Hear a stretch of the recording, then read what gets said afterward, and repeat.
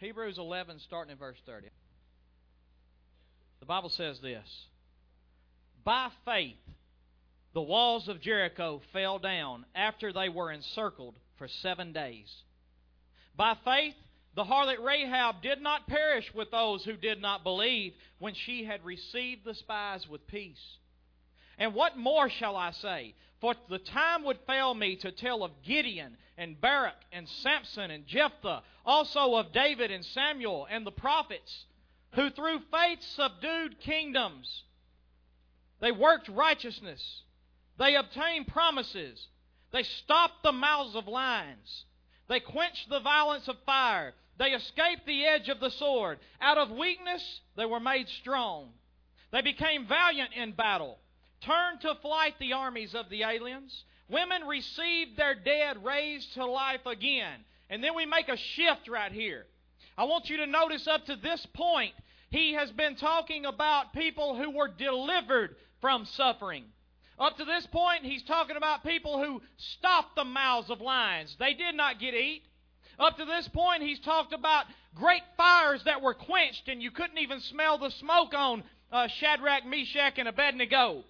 He's talking about people who have been delivered. They escaped the edge of the sword. They became valiant in battle. They turned to flight the armies of the aliens. But now he makes a shift. He's still talking about by faith these things were done, but there's a shift in faith. And notice what he says. Others were tortured. Still talking about by faith. By faith, others were tortured, not accepting deliverance, that they might obtain a better resurrection. They didn't need the mouth of the lion stopped. They didn't need the fire to be quenched. They were ready. They were ready to obtain their better resurrection. So others were tortured, not accepting deliverance, and they done it by faith. And listen what it says in verse 36. Still others had trial of mockings and scourgings, yes, and of chains and imprisonment. They were stoned. They were sawn in two. How many of you will still name the name of Christ while the saw is being grinded through your mid parts? I'd like to say I would. I don't know till I'm there. They were sawn in two, and they were tempted. These were slain with the sword. They didn't escape the edge of it. They were slain with it. They wandered about in sheepskins and goatskins, being destitute, afflicted, tormented, of whom the world was not worthy. Oh, I wished I could preach on that this morning, but I can't. I got to go somewhere else. Of whom the world was not worthy of them.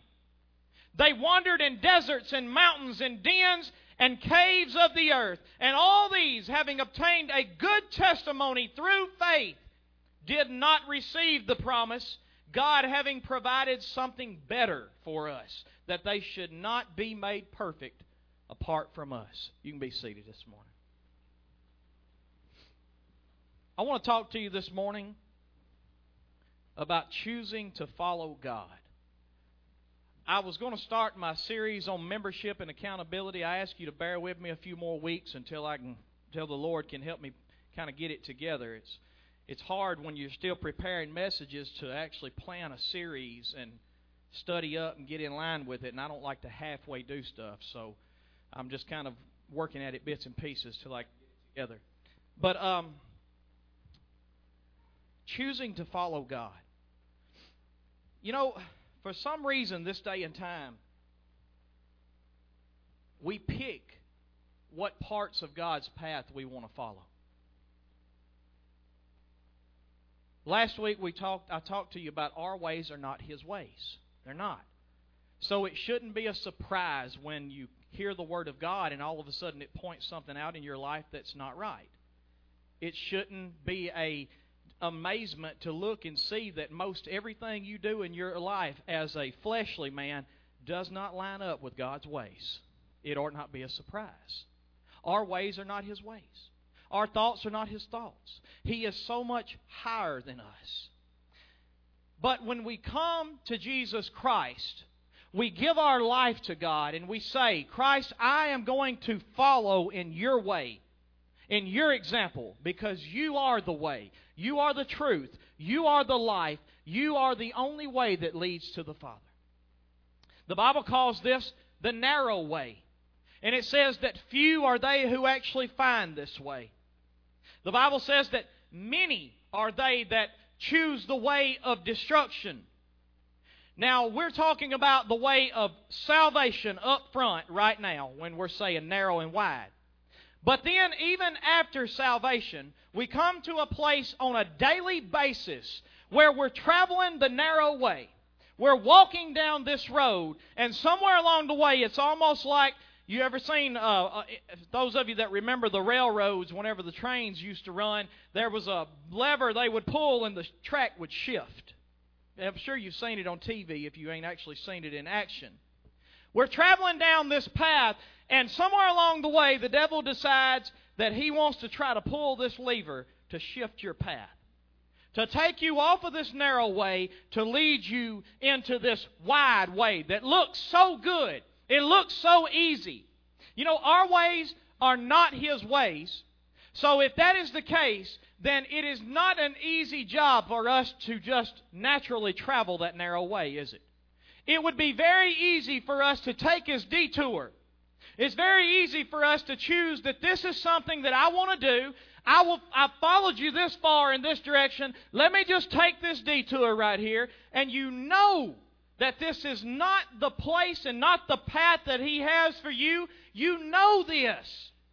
But even still, for some reason, you make a blatant choice, or we make blatant choices that we are going to follow this path, even though I know that this is not the narrow path. And I think about these guys right here. Guys who followed this path at all cost. Even if it led them to the lion's den. They followed this path even if it led them to a fiery furnace, when all they had to do is just bow their knee to the statue. Everybody else was doing it. I think about how easy it would have been for these guys who have just turned away from what they knew was the right path of God and just followed this little detour just for now. But they said, no, we will not do this. By faith, we will choose to stay on this path even when it means suffering for us in the midst of it. Even when it means we might be sawn in two. Even if we may not escape the edge of the sword, we will follow this path even if it means our life. Loyalty is not something you hear much of today anymore. Backstabbing is what you hear more than anything. Loyalty used to be such a great term. For someone to have loyalty, it meant that their dedication, their obedience was unfathomable. But for some reason today, it's so easy for us to not follow the path that God has for us. The path is tough sometimes. I want you to think back, if you remember some of your Bible stories. Here's where knowing your Bible stories comes in handy, because I'm going to preach a lot of Bible stories. I remember back whenever God first came to Abraham. God came to Abraham, and he was in a land of the Chaldeans. It was called the land of Ur. God comes to Abraham in this land, and He says, Abraham, if you will get up out of your country, get up out of your lifestyle, get up out of your family, get up and leave everything that you know, and follow this path that I will show you. You can't see it right now, but I'm going to show it to you once you start going. If you'll get up and you'll follow this path, I will bless you. I will make you a great nation. And history tells us that the land of Ur in the Chaldeans was a very rich land, that people who lived there were very wealthy people. This means Abraham left all the splendor of everything you could have known. And he got on a path that he did not know where it was leading. The only thing he knew was that God, the one who spoke the universe into existence with just His words, the only thing he knew was this God has spoken to him and said, if you will go and you will follow me, I will bless you. I can imagine how hard it must have been for Abraham to have just took off and did that. But he said, okay, God, I believe you. I don't even know where the land is that you're bringing me into. I don't even know really how you're going to bless me. You're telling me that my seed is going to be greater than the sands of the sea. But okay, I believe you. This is a man that does not even have a child. And God tells him, your seed is going... He's 75 years old. Now listen to me. He's 75 years old. And he don't even have a single child. And God says to him, if you will follow me on a path that you cannot see, to a land that you don't know where it is, if you will do this, I will make your seed innumerable, like the sands of the sea. Abraham did not look back at God and say, but God, I don't even have a child. He looked at God and he said, okay, I believe that. Now, that's just funny to me, but that's faith. The substance of things hoped for, the evidence of things unseen. The hope that he had was that God was going to bless him if he just did this. The evidence that he had was that the same word that spoke all this into creation is the same word that has just spoken this promise to him. That's all the evidence he needs. So he gets up out of everything he knows. He follows the path that he cannot see, and he just chooses to go after God. I think about Noah. How hard must it have been for Noah, who in a day that supposedly they had never seen rain in this place, and God says, build an ark because I'm going to flood the world. And Noah never questions. He looks up and he says, okay, I believe that. And the Bible says that both Noah and Abraham, because they believed God, it was accounted to them for righteousness. They looked at God and they said, God, I trust you. I don't care if this path is going to lead me to suffering. I don't care if this path is going to cause me heartache. I don't care if this path you choose is going to take my life from me. God, I trust you. And they took this path and they walked down this road and they had loyalty to God to choose him. I think about Joshua. He says, march around the walls of Jericho 7 times. And on the 7th time, blow your trumpet and the walls are just going to fall down. These walls were taller than this building. And they were mighty all the way around. No telling how thick they were. But God just told them, after the 7th time you've marched around it, when you blow the trumpets, they're going to come crumbling down. Joshua said, okay, I believe that. He marched around 7 times. And sure enough, they come tumbling down. But I think about how tough it must be to actually walk in something that seems impossible in our minds. It seems like it don't make sense. But we look at God and we say, God, you said it. I believe it. And we choose to follow him. That's faith. I want to look at Hebrews chapter 11, and now I want to look at verse 23. I'm going to bounce around just a little bit. Hebrews 11, I want to start in verse 33, and I want to basically consider this crossroad that we come to on a daily basis. We make that first decision that, God, I'm going to follow your path by faith because I know it leads to salvation. But then on a daily basis, the devil throws these little kinks in our path that he wants to shift our path to go his way. And I want to ask the question, how do we make a daily decision to follow after God no matter how good the other path looks? How do we make the decision to look at God's narrow path? And not only is this path narrow, but this path is so grown up because hardly nobody takes it. It's not trodden down. It's all covered in logs that have fell over it. There's all kind of obstacles in the way on God's road. It is so tough to look at God's narrow way and understand how in the world God would ask you to walk this path. But He does. So how do we make a daily decision to choose to walk this path that we know will lead to our suffering? We know it will lead to our torture. We know it will lead to fiery furnaces. We know that it'll lead to lions' dens. But even still we say, God, I will go because I trust You. Hebrews chapter 11, verse 23. By faith, there's your answer right there, by the way. By faith, Moses, when he was born, he was hidden 3 months by his parents because they saw he was a beautiful child. Now, let me ask y'all a question. When was the last time y'all looked at a baby and you could honestly say that that thing is really beautiful?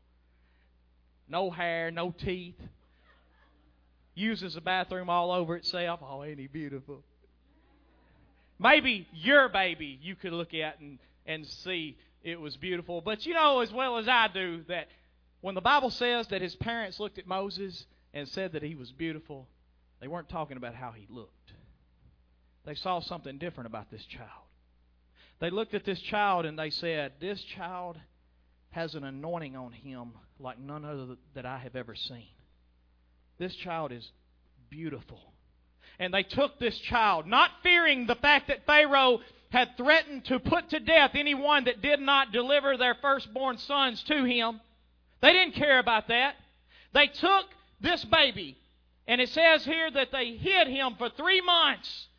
They put him in a hiding place for 3 months until they finally had to put him in a little basket, send him down the river where Pharaoh's daughter picks him up. Pharaoh's daughter raises Moses up in all the ways of Egypt. At this time, Egypt is the greatest empire on the face of the earth. At this time, Egypt has all the treasures, all the education that you could possibly hope for. This was the place where this was the America of today. They were the top dog. And Moses is now being raised as the president's stepson, as the president's grandson. That's who he's being raised as. He has the best education. He has all the treasures of riches that he could want for. But then look at verse 24. By faith, Moses, when he became of age. Now, Acts chapter 7 tells us that Moses is actually 40 years old when this happened. But this Bible in this book of Hebrews 11 says that this is when Moses became of age. He was 40 years old, and he reached a point in his life where the book of Acts chapter 7 says it came into his heart to answer the call of God.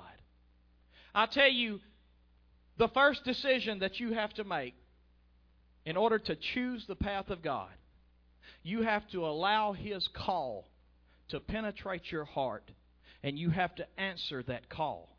And then you make a choice that I'm going to follow after whatever it is that God calls me to. It begins with salvation first.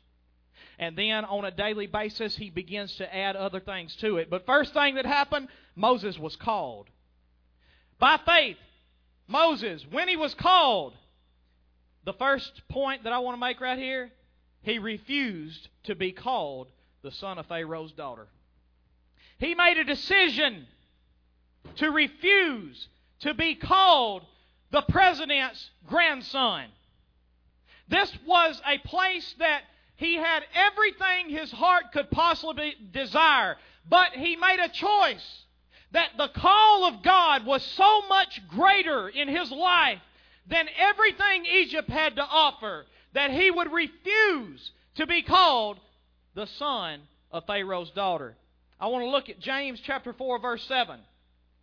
Refuse to be called part of this world. This is the first step you have to make in order, once you make your step of salvation, if you want to follow God's path on a daily basis, this is a decision you have to come to. I used to be a nicotine addict. Used to love alcohol. I'm telling you, I loved it. I didn't think I could ever quit. I really didn't. It was tough. Tried quitting so many times. I tried to probably 10 times I put the cigarettes down. I'd always pick them right back up. One day I finally made a decision in my mind. I said, Kevin, you have already conquered this. This has already been conquered for you. Whom the Son sets free is free indeed. All you have to do is make up in your mind right now that you refuse, no matter how much the devil throws at you with temptation. My mind is already made up. I refuse to enter into this because it is not part of me anymore. James chapter 4 verse 7 says, therefore submit to God, resist the devil, and what will he do? Somebody asked me one time, said, Brother Kevin, why won't the devil leave me alone? In this particular instance, you know what I was able to tell him? Because you ain't resisting. You don't resist.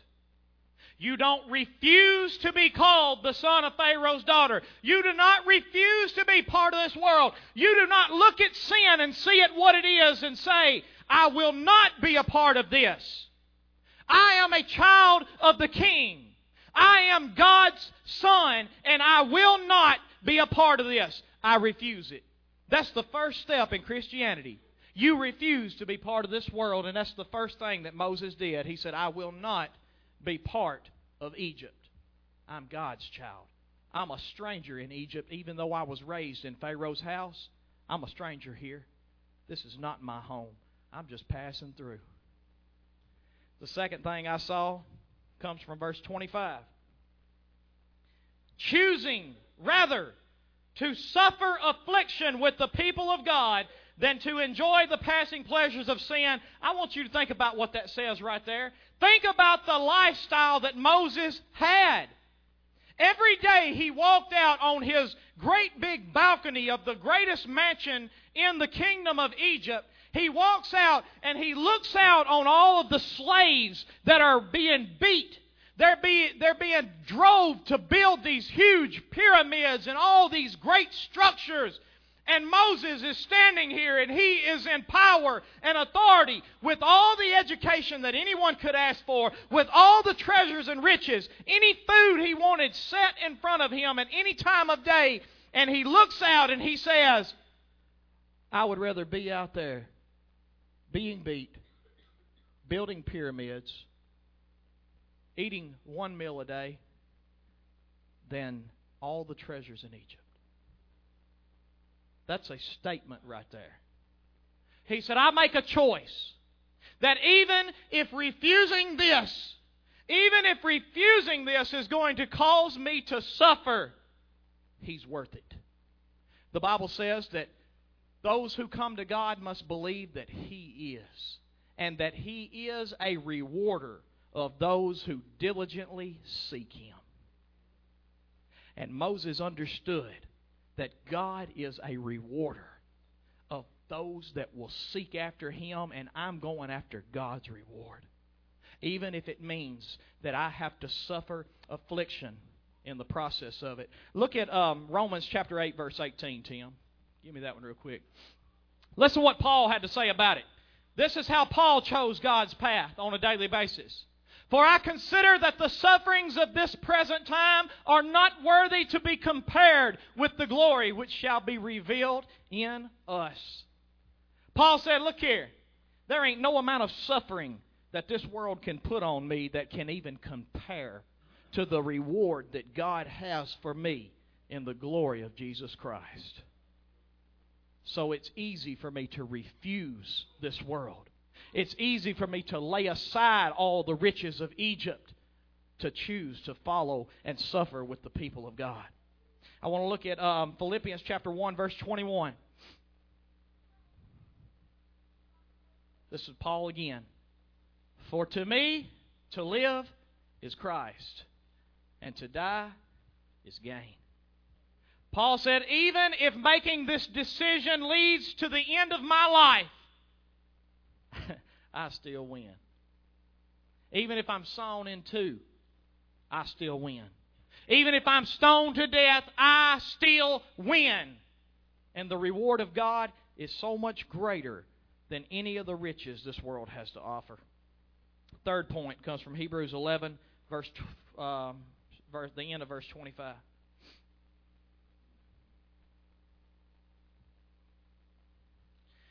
Let's just finish 25. It says, choosing rather to suffer affliction with the people of God than to enjoy, what's that next word? The what? Passing pleasures.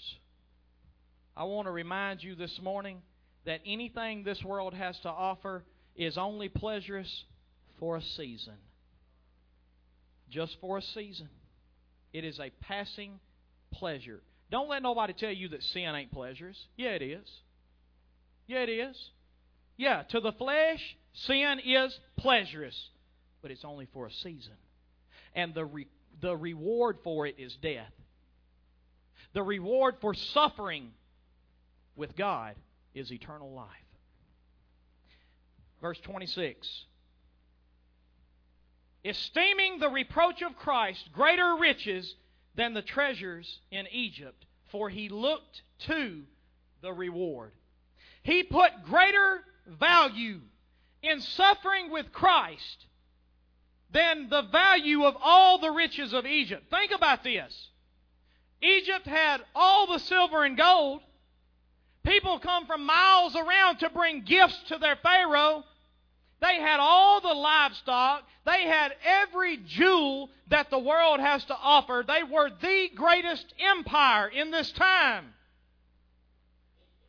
But Moses looked at all of the silver and gold in Egypt. He looked at all the great pyramids. He looked at everything Egypt had to offer, and he said, you know, suffering with Christ is so much greater in value than all this silver and gold.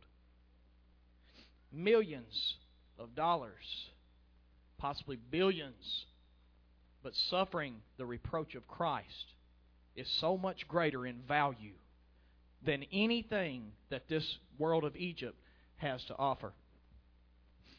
You have to recognize that. If you don't recognize that, you're going to keep going after these temporary things. You're going to keep going after these empty holes that lead to nowhere. They will give you pleasure for a season, but it will pass. The next thing I saw comes from verse 27. By faith he forsook Egypt, not fearing the wrath of the king. By faith he forsook Egypt, not fearing the wrath of the king. He made a decision that I will walk away from Egypt. I will not keep staying in this place and trying to play around with it.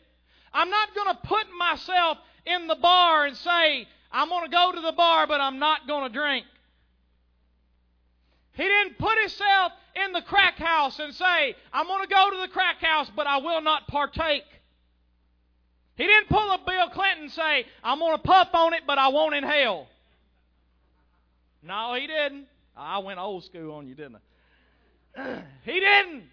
He said, I will forsake this. I will get up out of this thing and I will leave this because I am not part of it anymore. He forsook Egypt. He walked away from the bondage of this world. Look at Galatians chapter 5, verse 16 and 17. The thing I want to remind you this morning is this. If you allow it, sin will rule over you. It's powerful. I'm telling you right now, it is powerful. Don't play with it. Don't play around with it thinking that you are more powerful than it, because you are not. It's only in His strength and His power that you were able to overcome it. And this is what Paul says. I say then, walk in the Spirit, and you shall not fulfill the lust of the flesh. But the only way for you not to fulfill the lust is by walking in the Spirit. And you will not find the Spirit in the midst of sin. You understand that, right? So you have to forsake it. You have to come out of it. Walk in the Spirit. You will not fulfill the lust of the flesh. For the flesh lusts against the Spirit, and the Spirit against the flesh. And these are contrary to one another, so that you do not do the things that you wish. You stay in the place where the Spirit of God is. You stay in His Spirit, and you will have the power to refuse the bondage of Egypt. You can forsake it. The next thing I saw, moving on, he says he forsook Egypt, not fearing the wrath of the king. Think about this. This is Pharaoh's grandson that has just said, I don't want to be your grandson. I don't even want to be associated with you. Been very easy for a Pharaoh struck that boy down. Moses wasn't scared of that. He said, no, I fear him.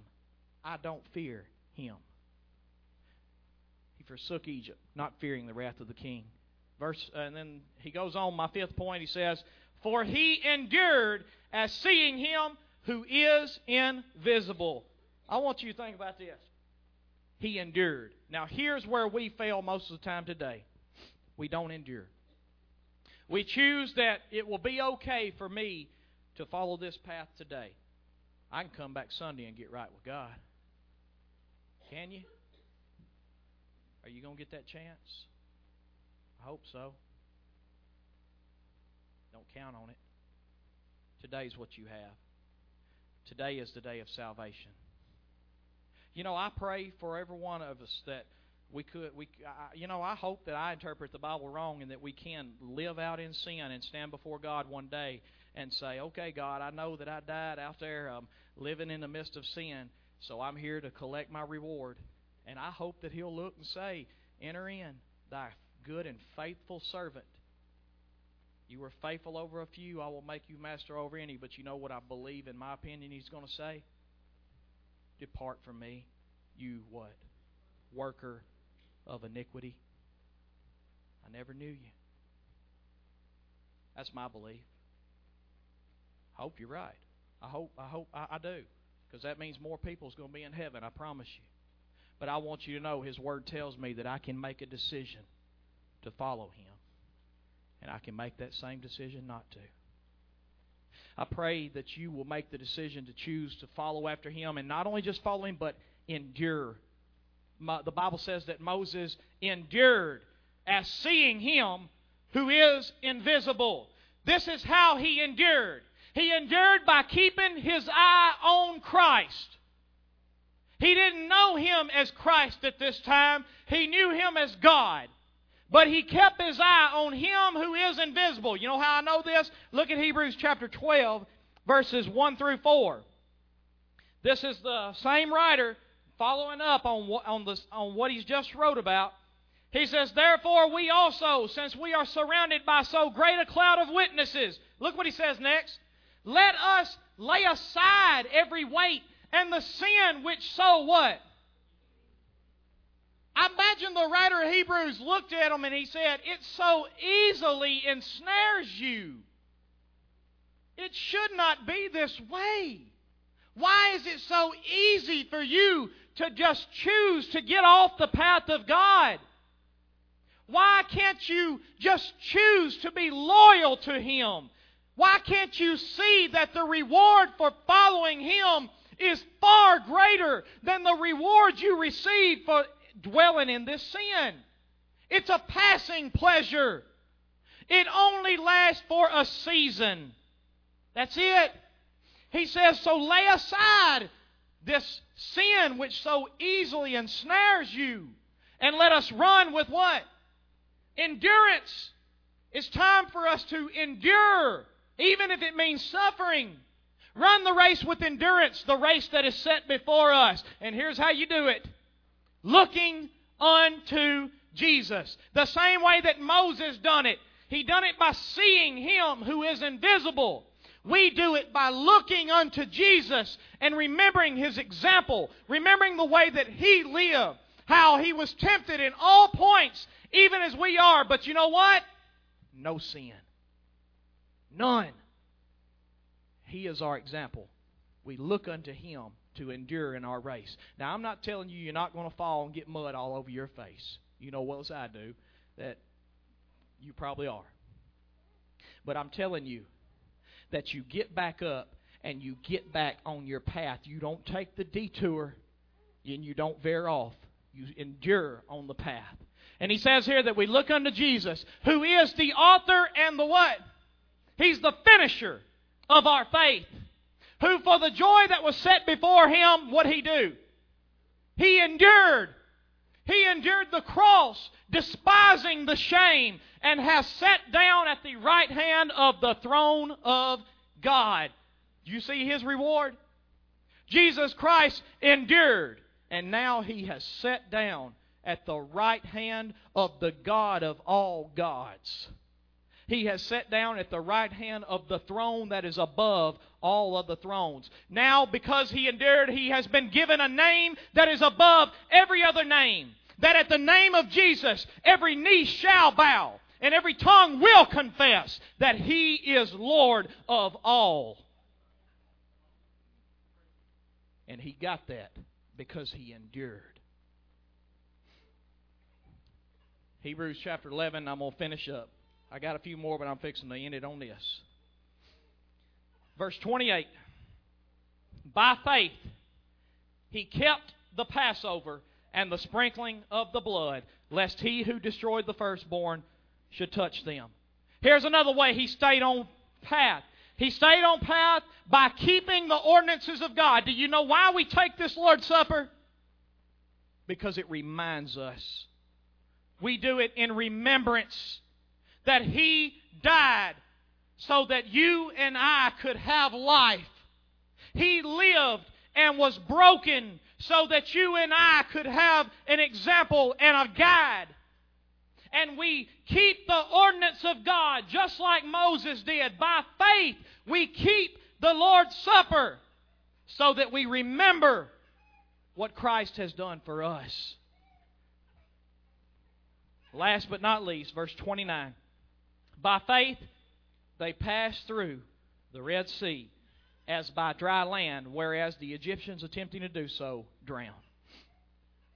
By faith, there wasn't no obstacle too big to stand in their way to stop them from following God's path. By faith, the Red Sea was not big enough to keep them from staying on God's path. I don't care what the devil throws in your way. I don't care how tough your life is right now. And I hope I don't come off as just being insensitive. I'm just telling you the truth of the matter. I don't care how tough it is for you right now. There is no obstacle that the devil can throw in your way. There is not an obstacle that the devil can throw in your way that should take you off the path of God. God looked at Moses standing in front of that Red Sea. Moses sit there crying is what the Bible said. The Bible said Moses sit there crying to the Lord. Lord, what are we going to do? The Egyptians are on us. And God looked at Moses. He said, why are you crying unto me?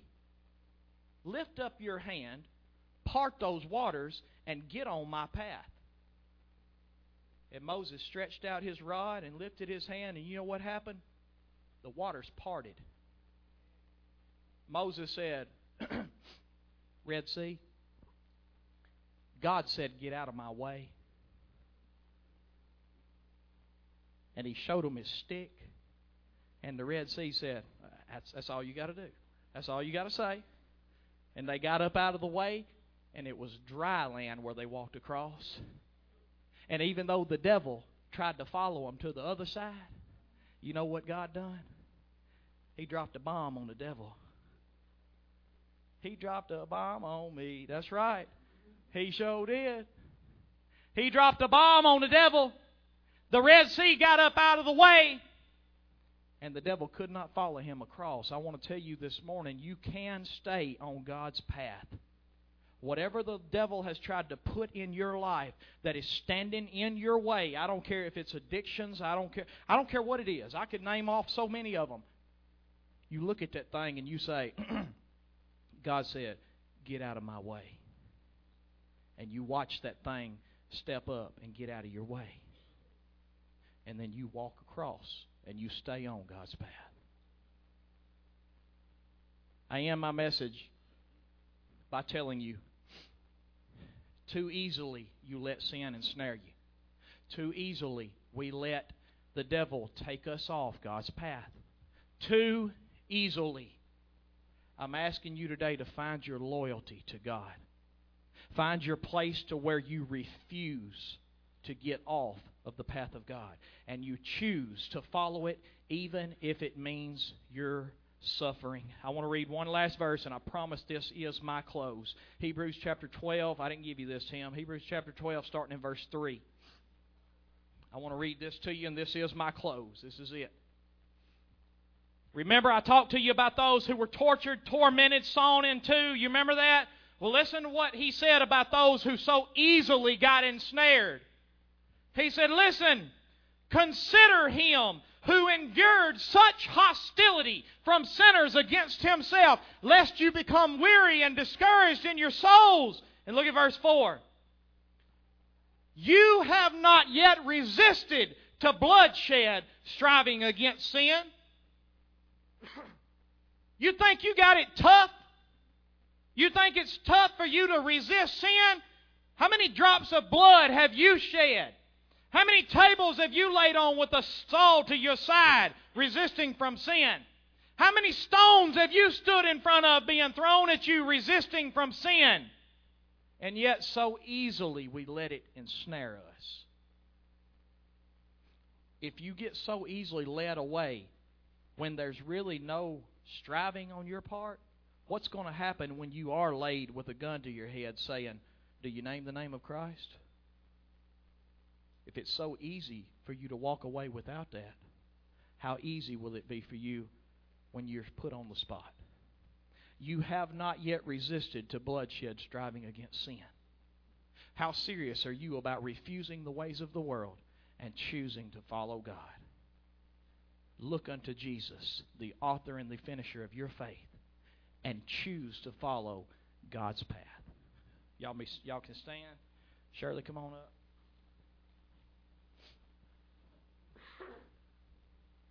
The altar is open. You ain't even got to wait on the song to sing. We're going to sing, I Have Decided to Follow Jesus, number 149. And I want to ask you the question as you sing. Have you truly decided to follow Jesus? Have you said that the world is behind me and the cross is before me, and even though none go with me, still I will follow? I ask you, as we sing, make that choice if you haven't.